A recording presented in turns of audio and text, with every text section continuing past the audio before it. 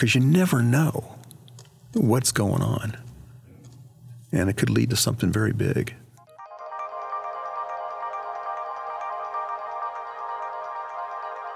Well, my name is Ward Albin. I'm a ADP security integrator. And I've been here a little over 34 years. And a lot of things that we do here in the Skunk Works from a security perspective are oftentimes unique. We've done a lot of firsts here.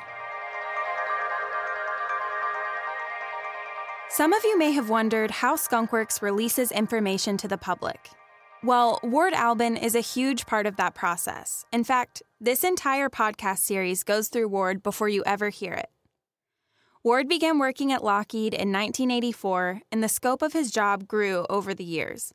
From implementing security precautions to investigating potential spies, all of which has to be done quietly.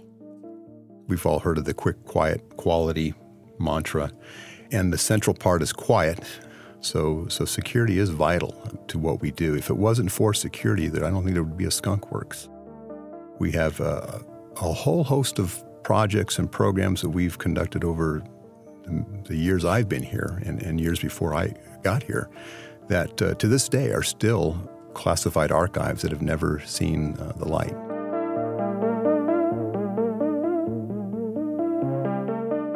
When I arrived at the Skunk Works was undergoing a tremendous growth back then.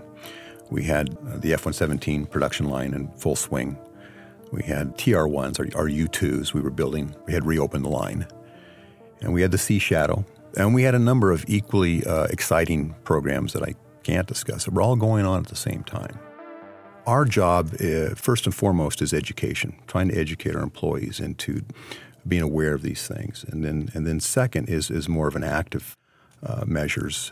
If we determine that there might be something going on, then we have to address those things right away. And how we address those things are kind of the security craft that we don't discuss much.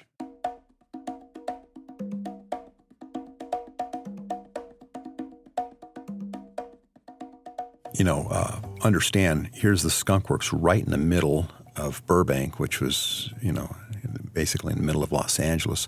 How do you have a production that big and keep that quiet without it drawing a lot of attention to, there's a lot of people going into this building. There's a lot of cars around this area. There's a lot of particular sorts of crates arriving at entrances to these buildings. How do you hide that?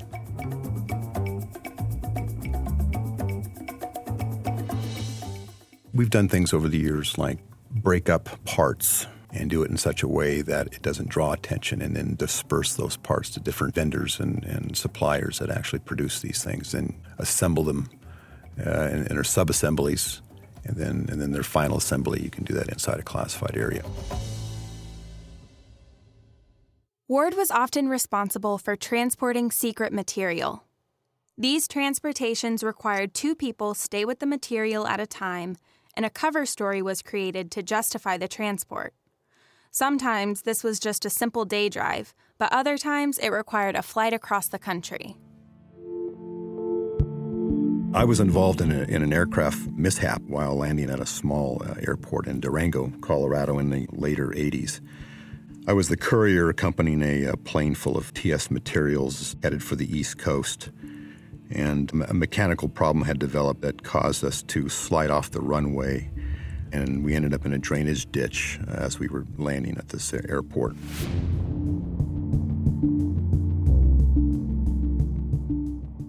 We were flying one of our Lockheed King Air B-200s that had a big cargo door on the side, so we often used that to load it up with classified material and then fly it to a test location. And it was real easy to do those things back then. So we ended up in the drainage ditch, and, we were shaken up, a little bruised. We were largely unhurt. Our plane had a bent prop and a damaged wing. It was interesting, as we climbed out of the airplane and out of the ditch, we were shortly met later with the volunteer fire department at the airport there and the local sheriff. And so as we're climbing out trying to figure out, well, what do we do next? The sheriff started to ask a lot of questions. And he was very suspicious of what we were doing. And of course, we had these brown, opaque, wrapped packages along with some crates We found out later that there had been a big drug bust with a similar operation with a plane the previous week that had brown, opaque packages similarly wrapped. And there was some other weapons that were apparently that had been confiscated. So what are we shipping? Brown, opaque packages and some crates that looked like they might have had weapons in them. The sheriff, he was about ready to call backup and have us, maybe put aside, and then he was going to go through these packages himself, according to him. He was going to open them up. So at that point, I had to step in, and I said, look, this is who we are. And he says, well, we ran the tail number of your plane, and your story's not matching up with what you guys were saying. So our cover story was falling apart. So we had to basically say, hey, look, we divulged part of what we were doing. I said, look, this is very highly sensitive government material. Here's my credentials to prove who I am. Here's some other things to prove who we are. And please don't arrest us. We're here on a mission. We just wanted to get refueled, and go on our way to the East Coast. So with that, he actually helped us unload the plane. The fire department actually helped us unload TS material under their fire engine, take it over to the fire department. We locked it in their break room. And then I called and arranged for a truck and other rental vehicles to carry this stuff so we could be there Monday morning to meet our test window. So this was a Friday, and we drove all through the weekend to get there on Monday morning to meet our test window.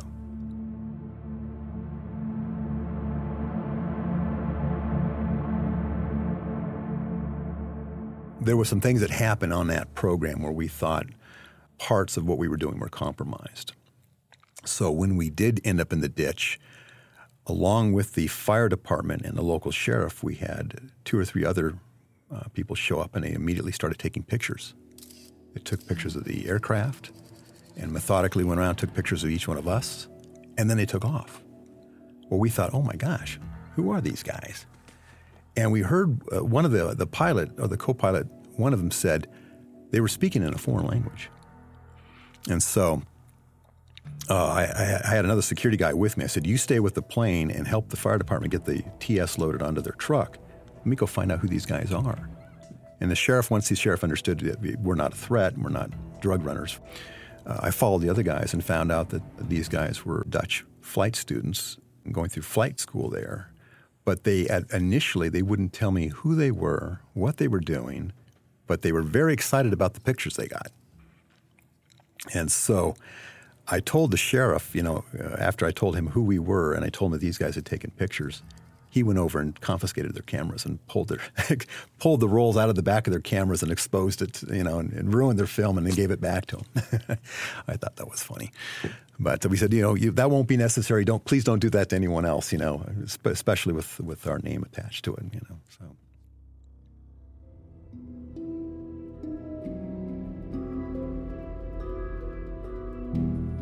Employees at Skunkworks are required to report suspicious occurrences, even something relatively minor. The most seemingly innocuous encounters can turn out to have sinister implications. So they were carpooling home one night, and they had to stop suddenly, and they got rear-ended. It was a very, very, very minor fender bender. There was 2 guys in the car that rear-ended our 2 engineers. And so they jumped out of the car and were very apologetic. One of them didn't really speak much, but what he did say was kind of broken English. And the other guy you could tell he had an accent, but he was a little bit more fluent in English. And they're very apologetic, and oh my gosh, how could they be so stupid? And they offered our 2 engineers they offered the one guy who was the driver. They said, "I'm sorry, we're late for a meeting. We don't have time to exchange information, but here, this should more than cover it." And they handed the one guy an envelope full of cash. It was probably 5 or 6 times what it would have cost to get the thing fixed. So the guy he kind of looked in the envelope. Saw there was a lot of money there, said, oh, this will more than cover it, I'm sure, and just said, okay, you guys, I'm sorry, yeah, go to your appointment. But the one engineer, the other engineer thought, well, this is kind of odd. He jotted down license plate. And so they came back, and the guy had counted his envelope full of money that night and realized there's several $1,000s here. This is way beyond what, could have fixed this thing. And so he called his other engineering buddy, and his carpooled home. He says, I got this much money. He said, well, I happened to jot down that license plate. We got to report this to security. So they did. They came in the next morning and reported it. And so we got with our local law enforcement folks. Hey, we've got this incident. Can you run the plate? Came back to a rental agency. And so, well, who rented it? And so one thing led to another, and we found out there was two individuals from one of the diplomatic establishments in L.A., can't tell you who, that had followed our two guys. And one of the guys they figured out was a known intelligence officer with a foreign adversary, and they were following our two engineers home, and they had been working on a sensitive project. So immediately that causes concern. What do they know? How long have you been followed? Are there other employees being followed? And so there was a lot of changes that we had to do rather abruptly to try to cover what was going on. But that caused a lot of concern among those guys working on that project once they figured out that who it was. How much do they know about the project? Should we move some things? Should we do some things? So we did a lot of things to try to recover from that. We always look at these things holistically. We look at the person. We look at what they have access to, what they're doing at that time and context. For example, we've had concerns where somebody was printing and downloading tremendous amounts of data. Well, immediately you think, well, why is that? Often it's nothing, but in many cases it might be somebody working on a proposal. They need a bunch of data, they need to download it and move it into a program space. But if you don't understand what's going on in the plant and what accesses they have and their job, it might seem nefarious on the surface.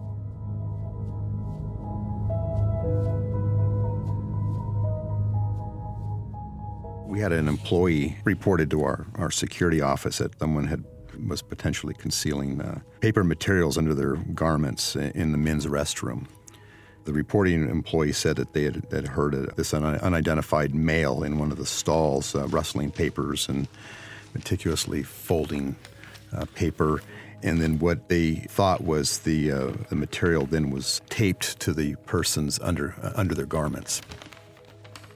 But you got to think about it for context. This was during the time when we had the age of the spy, and so you had a movie that had come out about the same time, The Falcon and the Snowman. And so there was a lot of employees that were very sensitized to that sort of stuff. So when this employee came in, they thought, oh my gosh, somebody is taking out classified information and they're taping it under their clothes and then walking out. So we had no idea who it was. We followed the employee back down to the men's restroom and waited for somebody to come out. We didn't know who it was. So we had a couple of teams follow a couple different employees back to the program areas, and then we figured out it was probably a certain person. I won't tell you exactly how we figured that out, and so we summoned that person to the security office. He was an older gentleman, a seasoned engineer, and an older guy. But I was in my 20s, so everybody was older back then. But this guy was brought in, and my supervisor point blank asked him, "What are you hiding under your clothes?" And the guy just went pale, and then just shock looked across his face. And I thought, oh my God, we have caught a spy in our midst.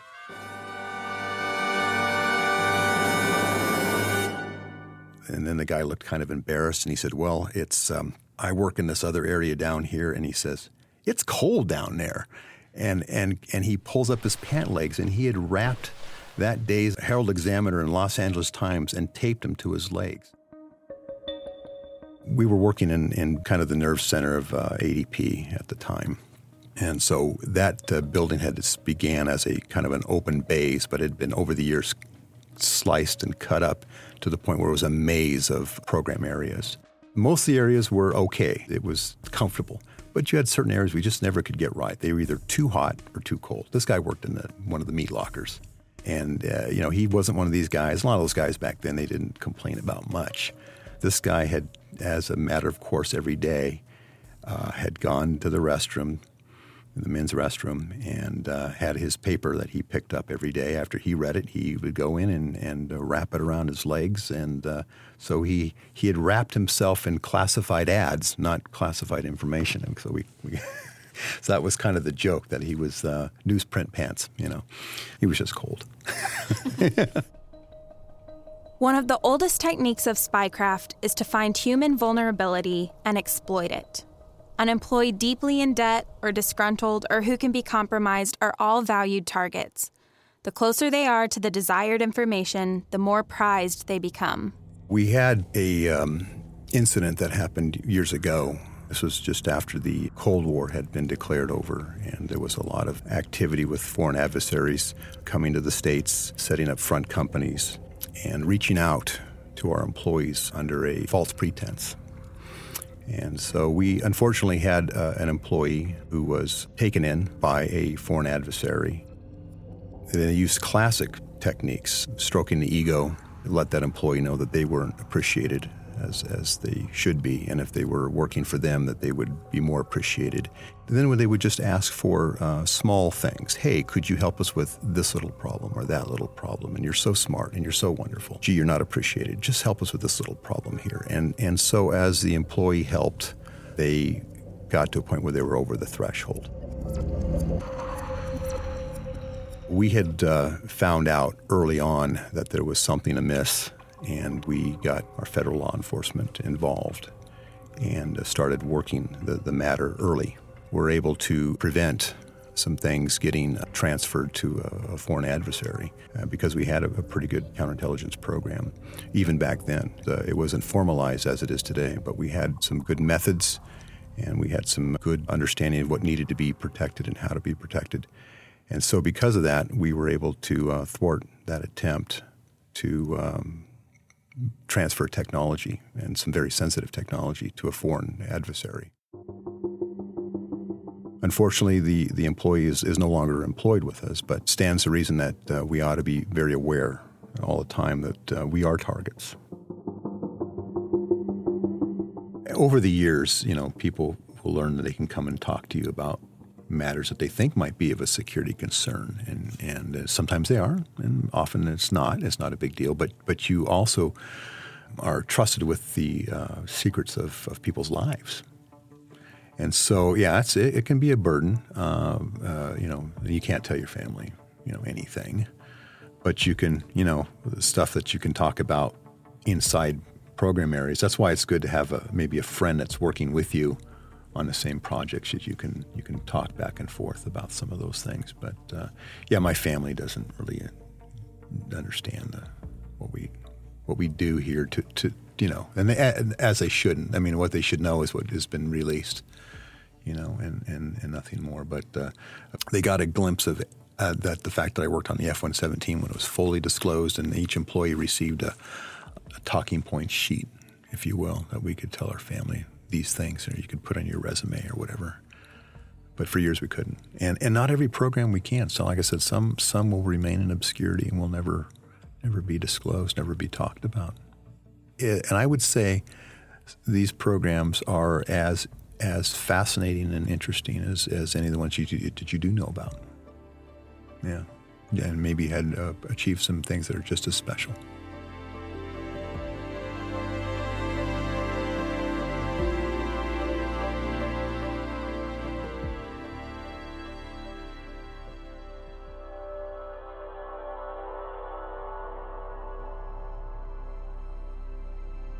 Inside Skunkworks is produced in Palmdale, California, and Fort Worth, Texas. Stay tuned for a bonus story from Ward about his time overseas. And to find out more about Ward and his unusual career in secrecy, check out our show notes at lockheedmartin.com/InsideSkunkWorks.